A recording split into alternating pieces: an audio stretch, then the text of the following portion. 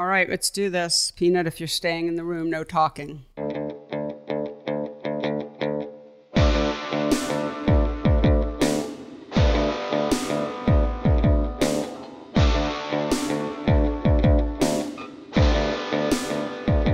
Hello, and welcome to the Photo Work Podcast, the talky and touchy-feely version of my book, Photo Work, 40 Photographers on Process and Practice. I'm Sasha Wolf, recording today once again from the mothership on the Upper West Side of Manhattan in New York City. And I am joined, as always, by my friend and producer, the Sonny to my Cher.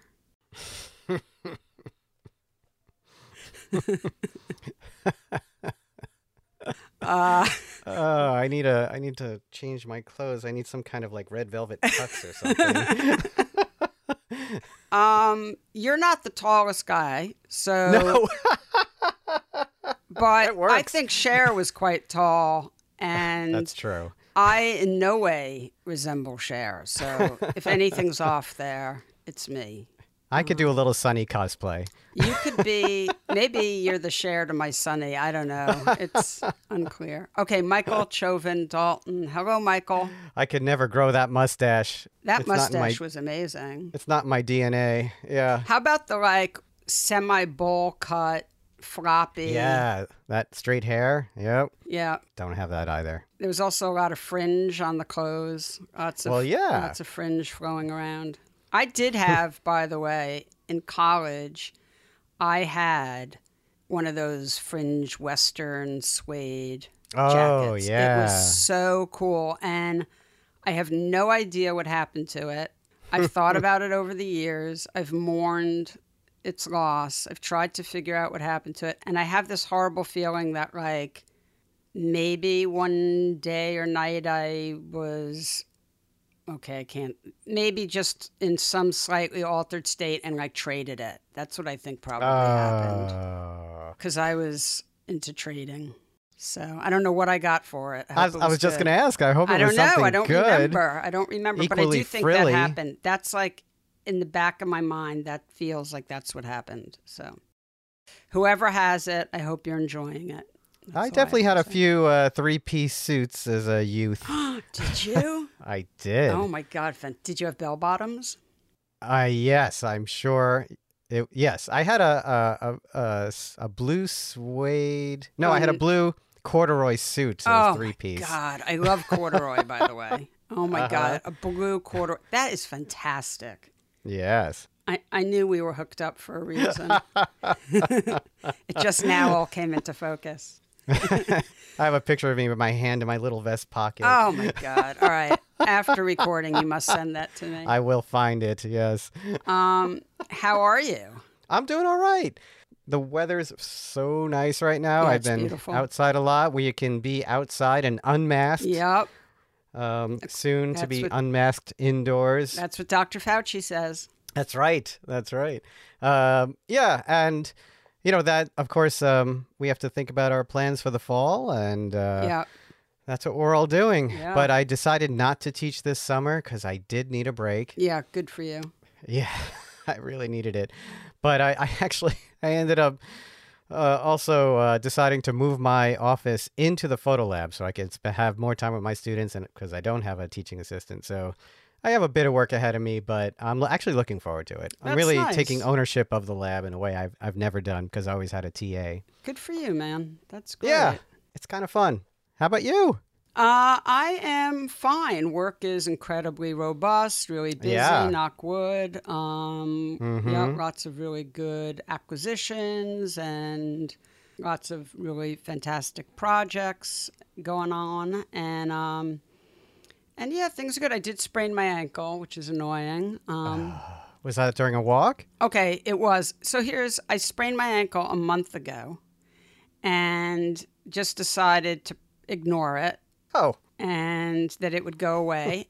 And it hasn't gone away. So today I went to the doctor and got scolded for acting like a child, which really isn't unusual at all.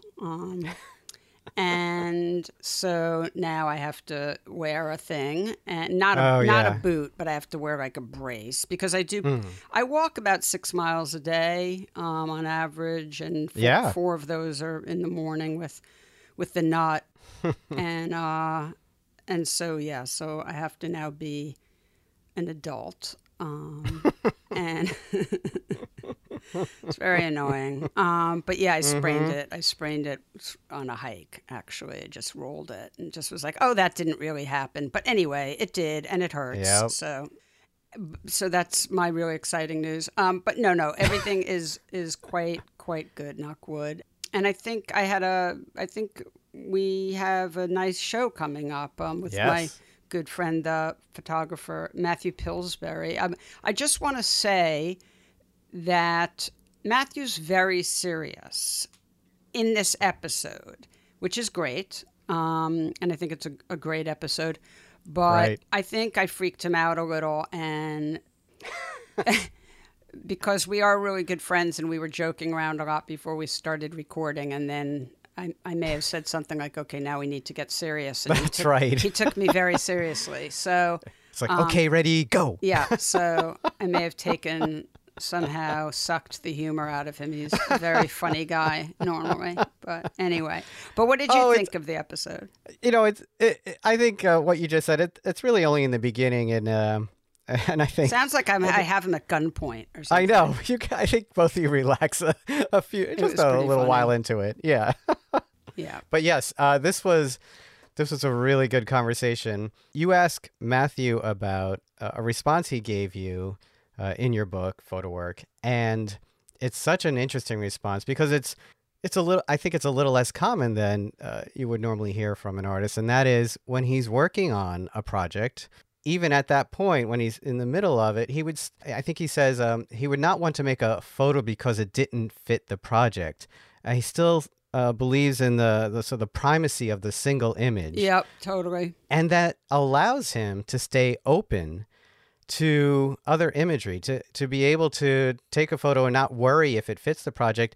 And then even further than that, he says it leaves him open to other people's suggestions while he's working. And I think all of that is so interesting, such an open way to work. Oh, absolutely. No, he's Yeah. really unusual that way. I mean, I think it's really important to sort of reiterate that everyone works in different ways, and Matthew is not the only person working this way, but it is more unusual. And I think that Matthew is really focused on process. He loves going out and making the types of pictures that he makes, and he's not going to let sort of the tyranny of, an overarching idea Right. stop him from making an image when he gets an idea in his head, even if he knows it's not going to fit into a current project. And he just makes the pictures. And often he'll just sort of back into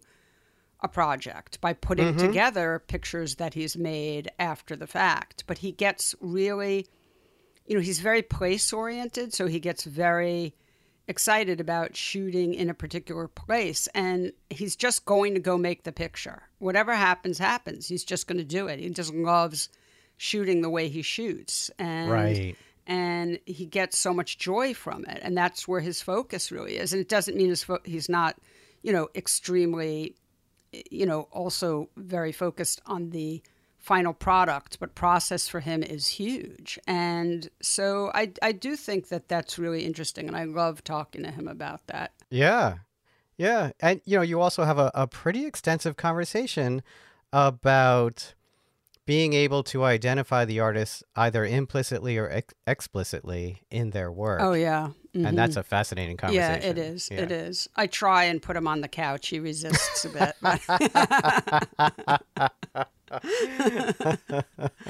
I can't help it. It's just so fun. Yeah, no, it's a really great conversation. One thing that falls into the cleanup on aisle 10 category is that he and I think more than once, although maybe, anyway, once or twice we mention his old gallery, which was Ben Ruby Gallery, but he's been for the past couple of years, and it just doesn't come up, and not because he doesn't he didn't ask me to say this, by the way, but I know how he feels about his relationship with Edwin Houck Gallery, which is where he's been the past couple of years, and it's a great relationship. So I wanted to mention, because I also know those guys over there and I know how hard they work, and so I wanted to give a shout out to the fact that's where he's been the past couple of years. So Oh, yeah. Yep. respect for my fellow art dealers. Absolutely. Yeah. But anyway, yeah, I think it's a really great episode, and I think people will get a lot out of it. So if you don't mind, Michael, please take it away. My pleasure. And here's your conversation with Matthew Pillsbury.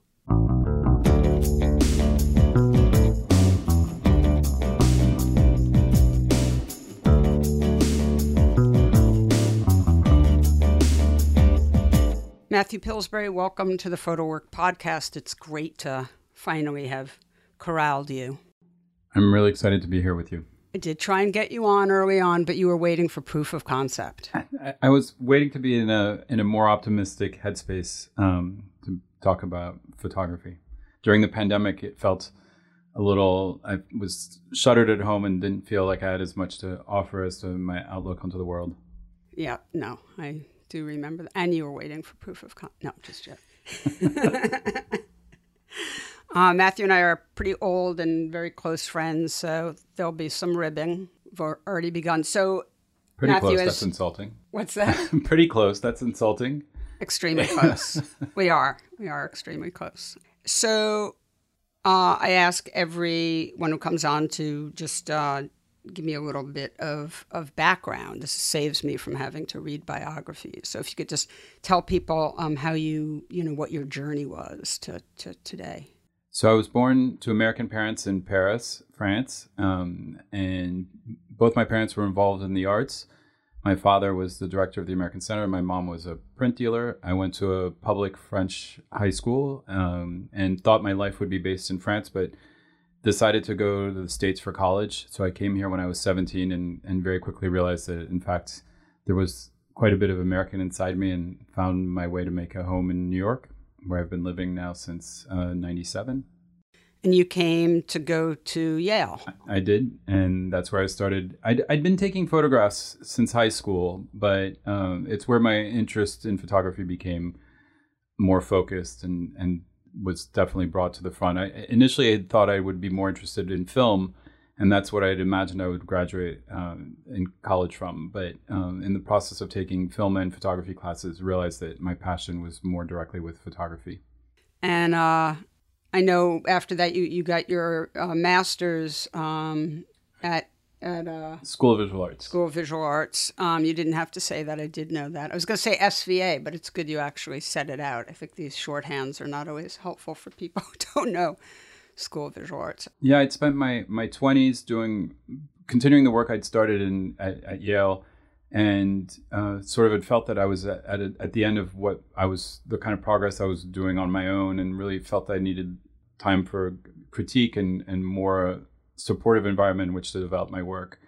And it felt like the right time to go to grad school. So I'd waited from when I graduated undergrad until I was 30 to go to graduate school, which to me felt like the right decision. What did you what did you study at Yale? I was reluctant to be an art major because they don't have a photography major, and I just didn't think I was someone who would be interested in painting or sculpture or any of the other mediums. So I was an art history major until the beginning of my senior year, and luckily someone convinced me that I was just being stupid and refusing to see the importance of actually doing a major in the arts. And so the summer between my junior and senior year, I took the requirement intro classes in drawing, painting, etc. And then my senior year was able to do my thesis project in photography, which was an amazing experience. Did you ever think to go to Yale for your MFA? Because, of course, it's one of the best photography MFA programs. They really dissuade people who've been there as an undergraduate, and particularly people who've done photography, one of the arts, as undergraduates from doing the graduate program there, because one of the strengths of the program is that you get to study with the teachers that are the graduate teachers. So I took classes with Todd Papageorge, Gregory Crutzen, and of course Lois Connor, who was my thesis advisor. And so going back for grad school didn't seem as interesting because I'd already taken classes with them. And I thought, and the school encourages this, that it's more interesting for students to go study outside the department and find another place in which to study. And I think initially the adjustment to SVA was very difficult. It's a very different kind of environment. And I'd spent a lot of time listening to the graduate critique classes at Yale, and they're very intense. It's a very small program. And so people get very intense in the conversations that they're having. And at first, I thought the approach at SVA seemed more casual, but quickly realized that it also allowed for a broader number of voices to be heard in part of the class environment. And I really loved my experience in both programs equally. They're very different programs, but I felt very fortunate for both of them. Who was your mentor or sort of main teacher at SVA? So my first year I was with Penelope Umbrico, and that's where my work took a sharp turn from the work I'd been doing in college, which was mainly landscape, to starting to photograph my friends, and eventually photograph my friends watching their favorite TV shows and using, for the first time, long exposures to do that. So even though it was the first year, in a way, my work took the biggest leap working with Penelope. And then my second year, I was studying with Sarah Charlesworth, and my thesis advisor was Abelardo Morel. I mean, I'm laughing, you just have had really such incredible professors. I feel incredibly fortunate, not only that both experiences were incredibly fulfilling, and I got to study with people that were not just important people who I looked up to, but incredibly generous people in terms of their wanting to help and facilitate my growth as a photographer. You're one of the 40 photographers in the book, in photo work, and I want to just sort of ask you some questions, just sort of based on your answers in the book. And people listening, you're probably now hearing me, going to hear me lift up the book and turn pages here. So one thing is, well, first of all, explain what your sort of the way you make pictures now. You have a very specific, I'm sure our people listening either already know your work or will have looked, but just describe, because otherwise I'm going to start asking you questions that are sort of won't make as much sense. But if you could just give us a quick sort of glimpse and description of your work. So when I was starting at SVA, I was using an 8x10 camera, and I started wanting to take pictures of my friends, and I felt that I was already carrying this big camera and bringing it into their homes in New York, which tended to be small spaces, and didn't feel like carrying extra lighting equipment and bringing that into these spaces was going to facilitate my working method. So it was a mixture of wanting to find a comfortable way of working, and then being inspired by the Sugimoto photographs of the movie theaters. I started thinking of this idea of doing a single exposure for the length of time that they were watching their favorite TV show. So I would go into their homes, set up the 8x10, and for a half hour or an hour, depending on whether they were watching a sitcom or a drama, take a single exposure with no additional light in the room other than the ambient light coming from the television and whatever city light was filtering in. Over the years, I've started taking that method and expanded it to photographing different settings, both public and private, indoors and outdoors, daylight and night. But all the work is using available light and a exposure that now ranges from a few seconds to an hour or longer in a few cases. Also shooting in color. And so I starting with the project I did in Tokyo about 4 years ago, I started shooting digitally. And I think it was more than 4 years ago. I hate to break it to you. It was like 6 years ago. Listen, you young people who are listening, this is what happens when you get older. So it was 2014. So it was 7 years ago. Yeah.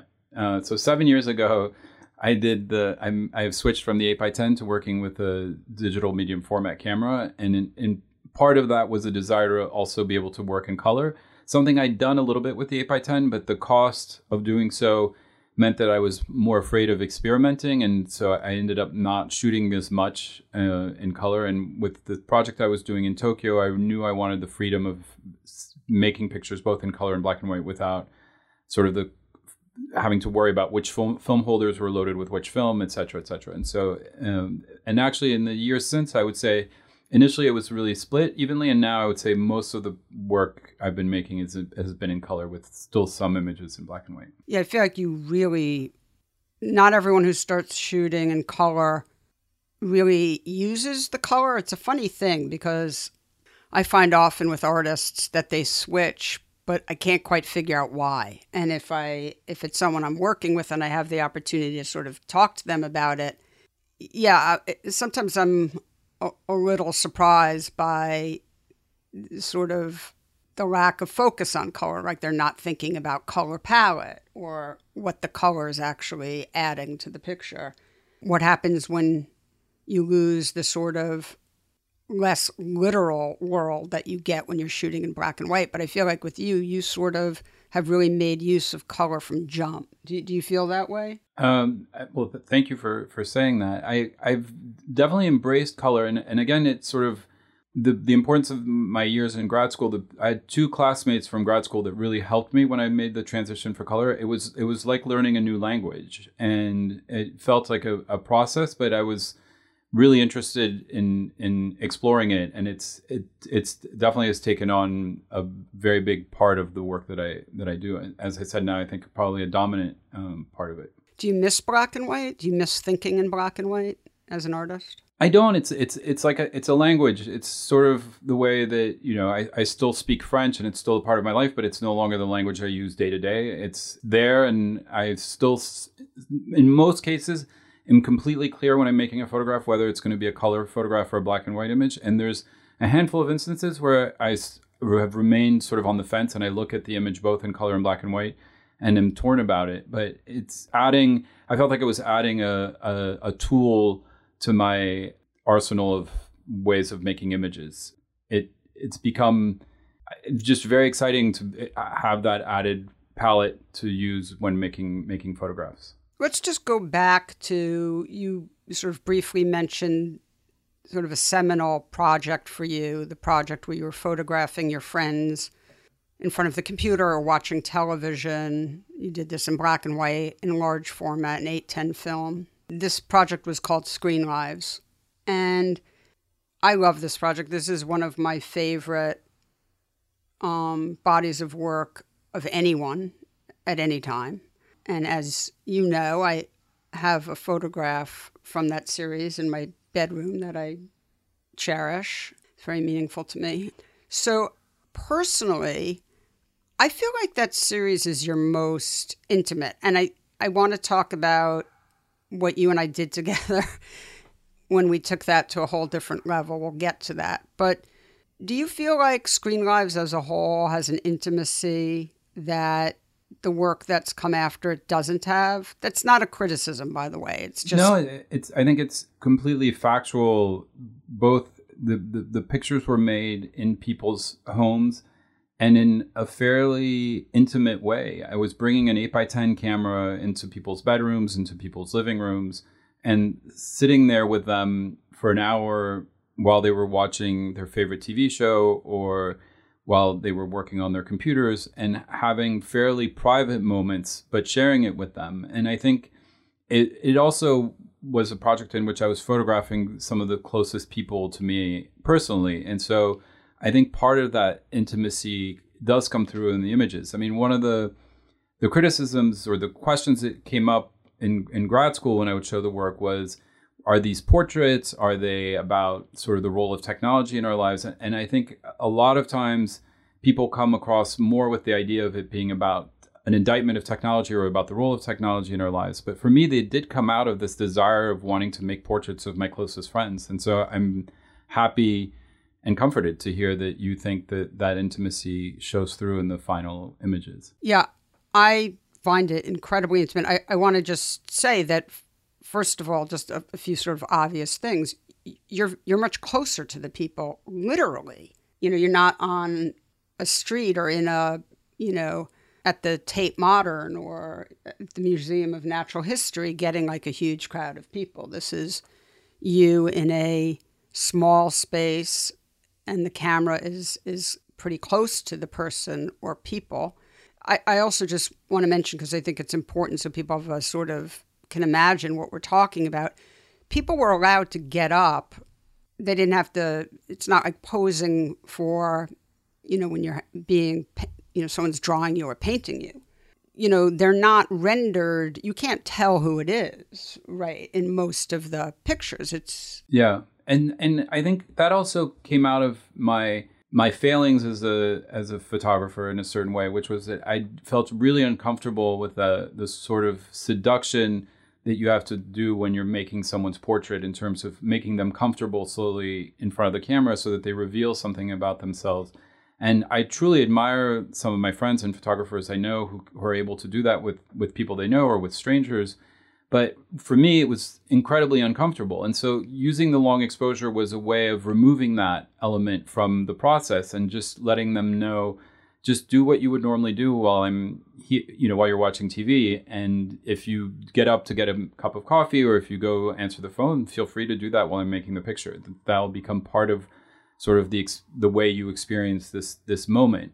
But it meant that I no longer had to say, look a little bit to the left, or, try this, try that. It was a way of just allowing, and people would start off sort of uncomfortable, but then over the first few minutes sort of forget that the camera was there and that they were, trying to do things. And it meant for a different kind of experience. And it again found a way to play to strengths I have, or at least not have my weaknesses become a problem in the pictures I was making.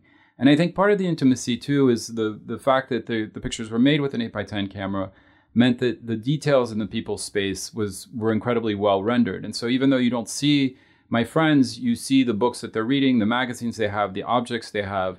And there's a way in which the invasion of their space is a way of getting a sense of who they are. It's a little bit like walking into someone's house while they're away and being able to glance at and imagine who they are. Something, if you stay at an Airbnb or something like that, you try to get a sense of the people through the space and how they live. And I think the photographs allow you to do that in a certain way. And just to be clear, the people aren't perfectly rendered because they're not staying still, but you do see a ghostly outline. And it's really sort of amazing to me how intimate they do feel, even though you can't pick up people's facial expressions and that sort of minutia. And in a way, the work always reminds me of how I feel about, I've always loved Dorothea Lange's photographs of people from behind. I feel like she was so great at the body language of the people, made it so that when I came to her when I was very young, but I always found it very easy to sort of just imagine what the people looked like. And I feel that way with those pictures of yours. I think we all have accepted that the camera's ability to freeze a moment in time, usually a very short one, allows us to see things in the world that we can't see ourselves. So that, you have Muybridge studying motion and revealing to us the actual mechanics of a horse's gallop. And I think my hope is that with a long exposure, you're also seeing things in the world that we sort of know to be true, but that we can't actually see ourselves. And so the people, through how much they move or how they move over the course of that hour, reveal themselves in a way that's very revealing and interesting, in that we don't perceive it obviously that way ourselves. We can tell if someone fidgets a lot or moves a lot or doesn't move a lot, but seeing it as a single image reveals something about them that we don't normally see. And I think that's very interesting. By the way, I know that part of Screen Lives has to do with the commentary on technology, but I actually always find that series to sort of just be about quiet moments. I think that's why I read it as very intimate, because these are such quiet and personal moments when we're watching television and when we're in the privacy of our own home. It's like everyone's guard is just down, and then you sort of disappear with this long exposure, and so it just feels totally natural. It's weird because, again, I'm filling in so much because it's so hard to actually see the people in the pictures, but yet it's always had such a profound effect on me. So after Screen Lives, one thing that's really interesting is, I want to just read something. This is, you're really an outlier here. In the book, one of the questions is the idea of a body of work important to you? How does it function in relation to making a great individual photograph? And you wrote, it's secondary to making a great individual image, though obviously I hope for my images to come together and make some sense as a group. But they are each conceived individually, and I definitely have some images that exist on their own. Sometimes their place in the larger body of work becomes more apparent over time, and sometimes they remain standalone images. You know, that is very unusual. And I wonder if you can talk about working that way, because obviously we're talking about after this project, Screen Lives, we've now described, that really has become your dominant way of working, which is to say the individual image. So to me, the idea of one of the things that always scares me or that worries me is when this happens a lot in school settings, people give their work a title before they've actually gone around making the images. And I think for me, the important thing is going into the world and making the best images that I can see. And I would hate to feel like I shouldn't make an image because it didn't fit into the idea of what I was trying to do with my work. And so there are images that exist on the outlier that have remained on the outlier of the group of images, and then others, as I say in the book, that sort of find their way into it. And I think it's one of the interesting things as an artist is when you're thinking about your work and people are talking to you about it, is knowing in which ways you can grow or not grow, and when you need to hold your ground and not take what someone says. And part of that realization for me happened in when I was finishing grad school, and Abelardo Morel was my thesis advisor. He looked at one of the pictures I'd taken and saw a reflection in the window and sort of said, well, maybe, this is the picture, just this little detail of the reflection in the window. And at the time I thought, you're completely crazy. I'm making pictures of my friends working on their computers and watching TV. Why would I take a picture of a reflection in a window? But the comment stayed with me. And over the years, I would look at that area of the photograph. And then in the years that followed, I started making some pictures that were just reflections in windows of details that I was seeing in light. And I feel like that is something that came out of that moment of looking at that picture and seeing something beautiful. And I think what part of what attracts me with photography is this idea of going out into the world and making images that reveal something surprising in our world and in familiar places and in familiar settings that we've all seen and that we've seen in person and seen photographs of, and still finding a way to making a photograph that would reveal something. And the idea of not making that picture because it doesn't fit in with the other pictures that I'm making in a given moment doesn't make any sense to me. And so I make the picture, and sometimes, like the picture I did for the cover of the New York Times Magazine of the globe, it sort of is an image that I really like, but that has never found really its role in my broader,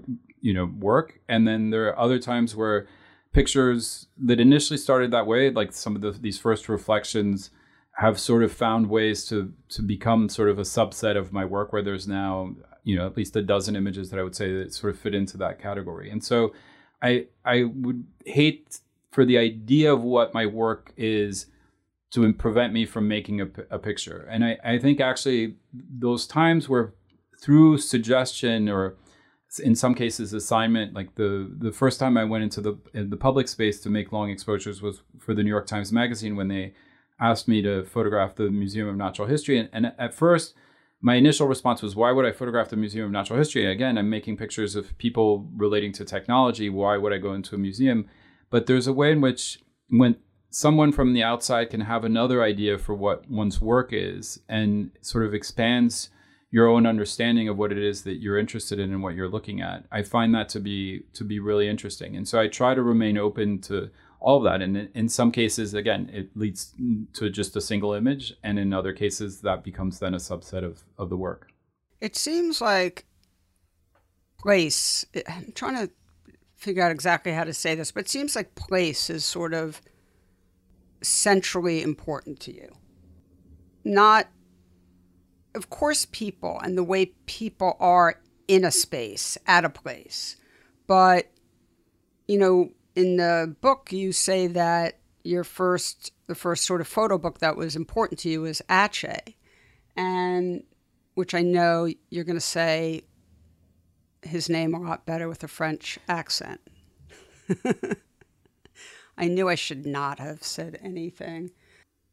I could make so many jokes now about when we're together and we pass one of the chain places that's from France. I don't even dare say, let's go there and then say the name because it's too embarrassing. I have to just point. You're making me sound like the worst stereotype of a French person who makes fun of Americans for their accent. I studied Spanish.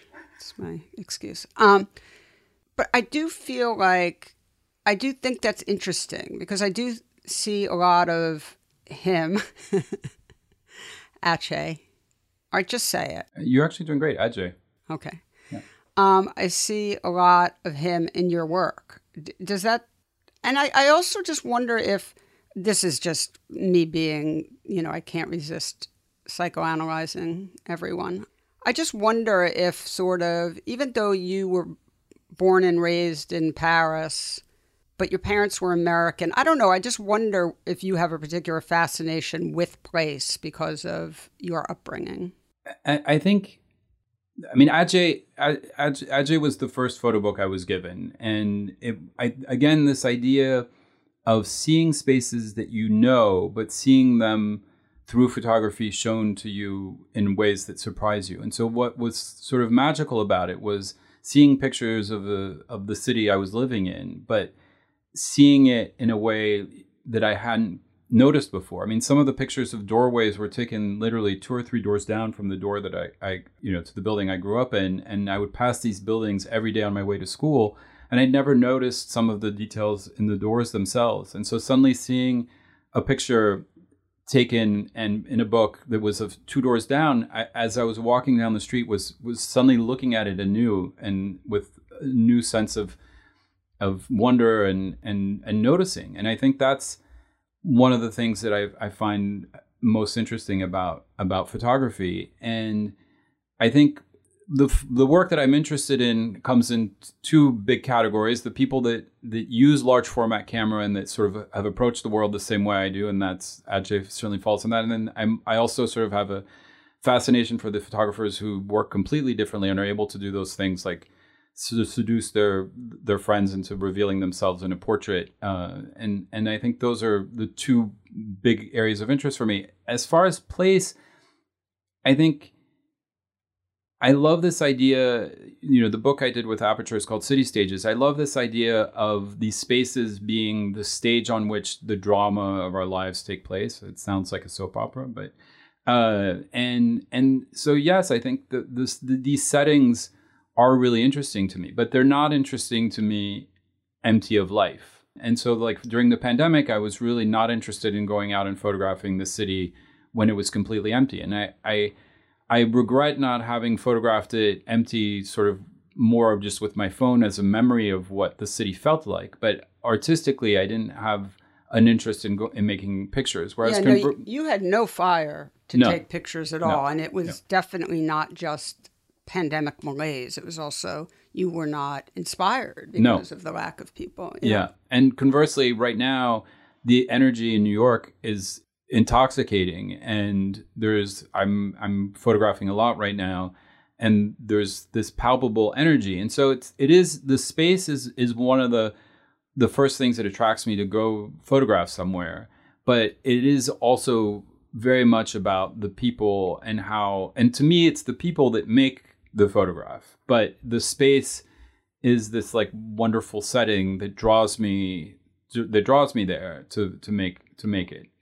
Do you also think, I know you as, an extremely warm person, and I actually remember that warmth and feeling that the first time we met, which was in 2007, and you and I became extremely close friends pretty fast. So that was definitely there for me. But I do think that you sometimes have a slightly guarded quality, which I assume has to do with how you sort of came to understand yourself.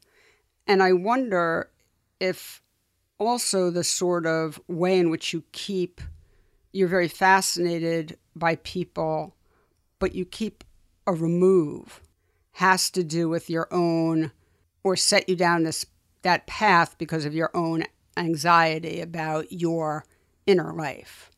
Does that make sense? Yeah, I mean, it makes sense. I don't know. We're getting into this, the psychoanalysis of why I'm making pictures, and I think can't help it. No, yeah, I think it's one of the conversations that came up in grad school when I was making the screen life pictures was why was I doing this, and that's when I hadn't even really thought about this, but as the teacher was questioning me on this, I started thinking. Going back to my childhood, and I grew up without a television, and so the only way I could watch television was to go over to friends' homes and watch whatever shows they were watching. And so there was a way in which obviously I was recreating that moment by making these pictures in this way and inviting myself over to my friend's house long after I had a television and sitting there for an hour and watching whatever show they were choosing to watch with them. As far as I mean, I don't think of myself as a guarded person, so it's hard for me to correlate. But I think as I was making those screen life pictures, it was concurrent with when I was coming out, and I think that there was a way in which I was also looking at the lives of people around me as sort of trying to understand how we were living and what was going on, what were the various forces in our lives, and as we then did when we did the edit for the Nate Me show, when I met Nate, who became my first boyfriend, a lot of the pictures became about our life together and him. And I think definitely I used photography as a way to try to understand my life and who I was and what, my relationships have meant. But so this is interesting because I understand, this is what I'm sort of trying to get at, which is it's so fascinating to me because I know what you're saying. I mean, I know this to be true because of my relationship with you. But if you think about the way a lot of people use the camera to talk about their identity, it's extremely overt and extremely personal on the face of it. Yeah. Right? And we see that a lot now. There's a lot of work being made about identity. I happen to think all work is about identity. I've said that before because it's always revealing some part of our inner life. But there's a lot of work being made right now that's about identity in an extremely overt way. So even though your work was exploring your identity, like everyone's does, I think, it was not in any way overt. And I think that continues to this day. So, and when I say guarded, I don't mean, like I said, I consider you a very warm person. And I think most people find you very easy to talk to and approachable and whatnot. But you're not, you're not putting it all out there. That's what I mean. And, there's a reserve in your work. Do you not agree with that? Or do you not see that? I mean, I don't think the work is explicitly about my personal life, and so in that way, yes. And I think it is. I'm more interested in, or not more interested. I've just been interested in sort of exploring the world and seeing, again, sort of these spaces in my life and how people in the various environments that I find myself in are making use of those spaces and how they're going about living their lives. And it's not, I mean, I don't think my work has ever been purely autobiographical or, explicitly about my personal. Right. Explicitly. Yeah. I think it is autobiographical. It's just not explicitly autobiographical. Yeah. And that's the part, my guess is that you probably, that was as comfortable as you felt when you were younger. Anyway, okay. So, we've touched on Nate and Me a few times, and so that was a show that you and I did together. We started talking about it as an idea in 2012. I think we put it together in 2013, and then your gallery at the time, Ben Ruby Gallery, was nice enough to lend you to me, and I mounted that exhibition at my gallery in 2014, and I wonder if you could just talk about what it's like to sort of back into a show, because we grabbed those images from other bodies of work, and the connective tissue was Nate. your relationship with Nate. And it's an interesting way of sort of creating a body of work and the way we sort of, backed into it. So how did that feel? Well, it was very... it was very fun working with me. Let's just stipulate to that. It was incredibly interesting and gratifying. I think one of my reluctance with going on the podcast or in sort of analyzing or dissecting whether the Screen Life pictures are about technology or about my friends and all that is, my hope is that whatever ideas I bring into making the work ends up being about much more than that, and can lead people that look at it to think about many more things than the ideas that I brought into making it. And so here we were looking at images that had been made over many years, over different, the book, in your book, we talk about series, and the images had been released as part of various groups of pictures that I'd released over the years. But to look at them with a different connecting thread, namely that to keep the focus that we were using, which was on pictures that I'd taken of Nate, pictures I'd taken of myself, and pictures that I'd taken of the two of us together. And it was really interesting to me that suddenly these pictures that had been taken for no reason interconnected to each other did tell a story that was really important to me, and that made the sort of personal nature of my work more readily visible. I agree with what you were saying. I think all work is inherently personal, and even some of the sort of grander public spaces have personal elements to it. But here we were taking pictures and revealing a personal part of my story as a person, that I'd been married in my 20s, had come out relatively late, and then had met Nate, and he became my first boyfriend, and sort of those years going from questioning myself and who I was to accepting myself as a gay man and embracing my first relationship, and how pictures that I'd made over that period of time were able to tell that story in a really revealing but interesting and photographically satisfying way.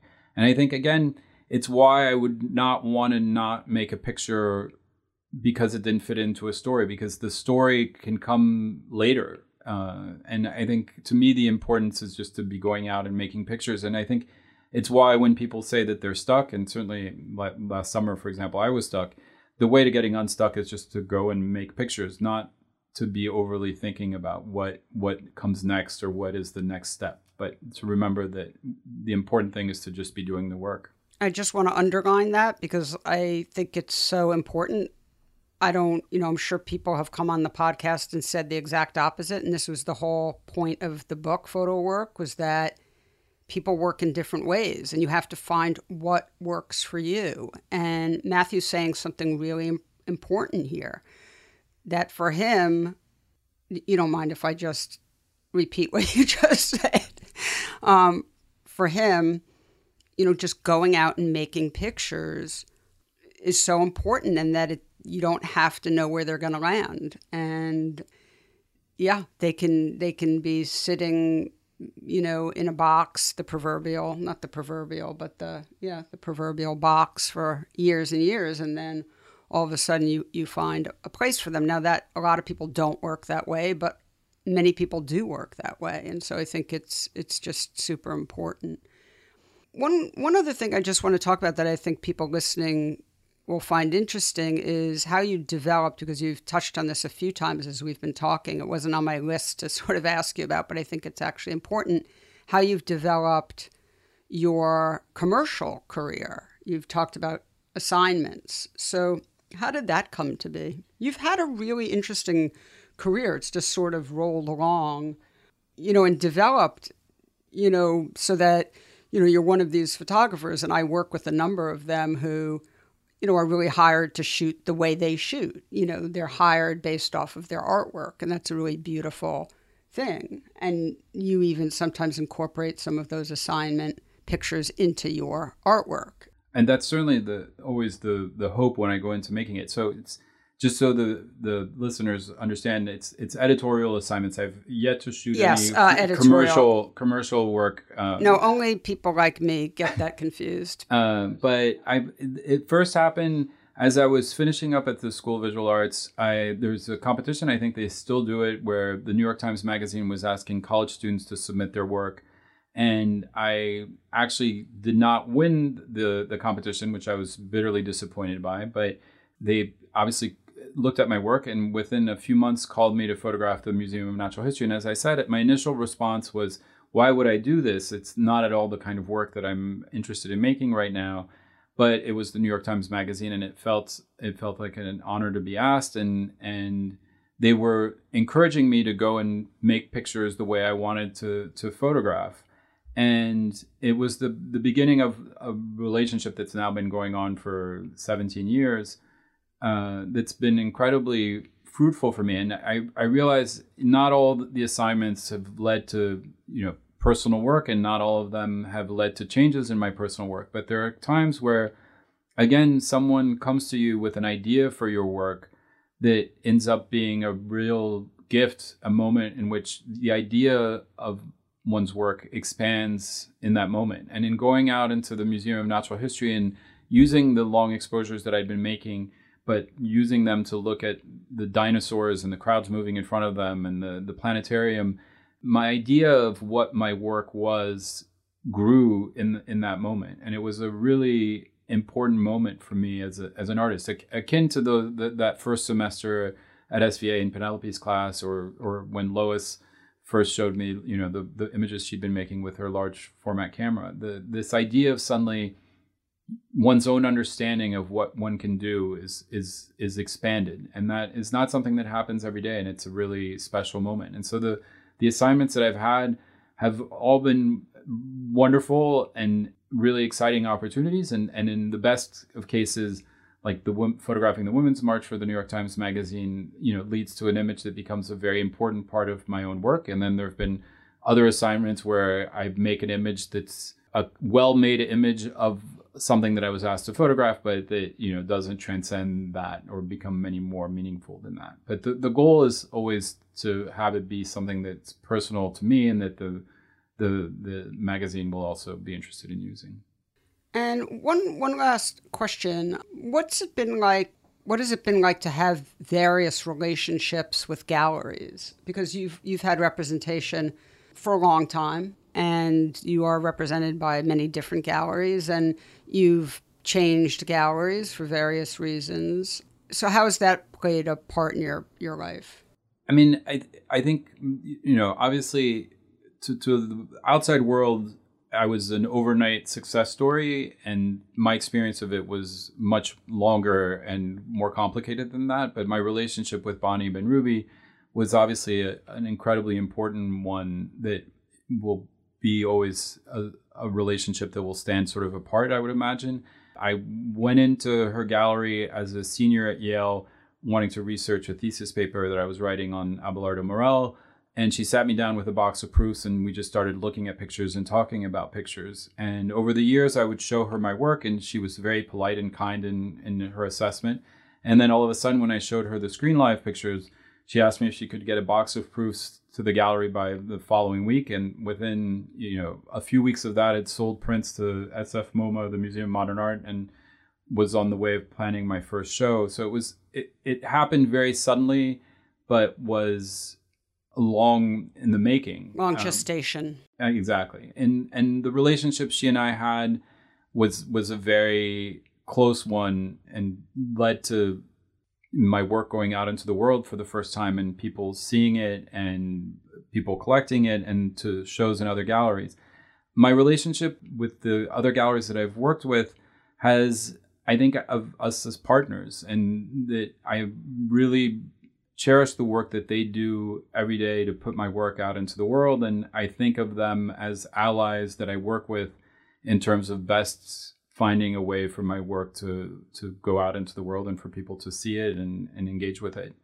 And so I've felt very fortunate for the people that have taken on that responsibility and have been willing to work with me. But I think it's for the people that are listening that are not with galleries, it's important to sort of learn about the galleries and to learn how they work and how to approach them and when it's appropriate. and to understand that you are working together, and that and that's also true whether you're working with editorial assignments. These are people who are doing their jobs and who have important things that they're doing. And so you have to find the ways in which you can work with them in a way that respects what they do and the work that they're doing, and is also the most successful at achieving what it is that I want as an artist, which is, making the pictures and getting the pictures out into the world. And I would just add one thing, which is that I think now the way the art world is sort of set up, I don't think you need to have a gallery anymore. I think it used to be way more important. But I think people are making really, big careers for themselves without galleries. I think for you, it's really helpful because you really are not someone who wants to sell yourself. That's not, I don't think, a place where you're comfortable. So I think it would be difficult for you to not have someone doing that for you. I was absolutely terrible at selling my work. I self-organized a few shows in my 20s and sold a grand total of, I think, 7 prints in 10 years at $300 a print for platinum prints, which is barely covering the cost of the platinum. And it made me deeply uncomfortable, and I was miserable at it. So again, I think the thing is finding those areas where you can play to your strengths and minimize your weaknesses, and while still challenging yourself on those weaknesses. But it's important to find ways to make work where you're not fighting something that makes you deeply unhappy, whether it's bringing lights with you on a shoot or trying to sell my own work. Those were things that just don't suit me, and I think were best left aside. And then other things I keep challenging myself and hopefully will get better at as I continue doing it.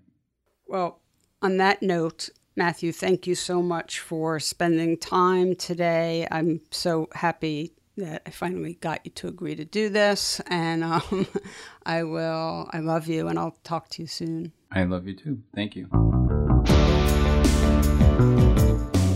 Photo Work with Sasha Wolf is produced by me, Michael Chauvin-Dalton of Real Photo Show. The executive producer is Sasha Wolf, and our theme music is by J. Walter Hawks. You can hear Photo Work on all your favorite podcast platforms. Please rate and review the show on Apple Podcasts, Stitcher, or Spotify, and be sure to subscribe on any one of those services or wherever you listen to podcasts.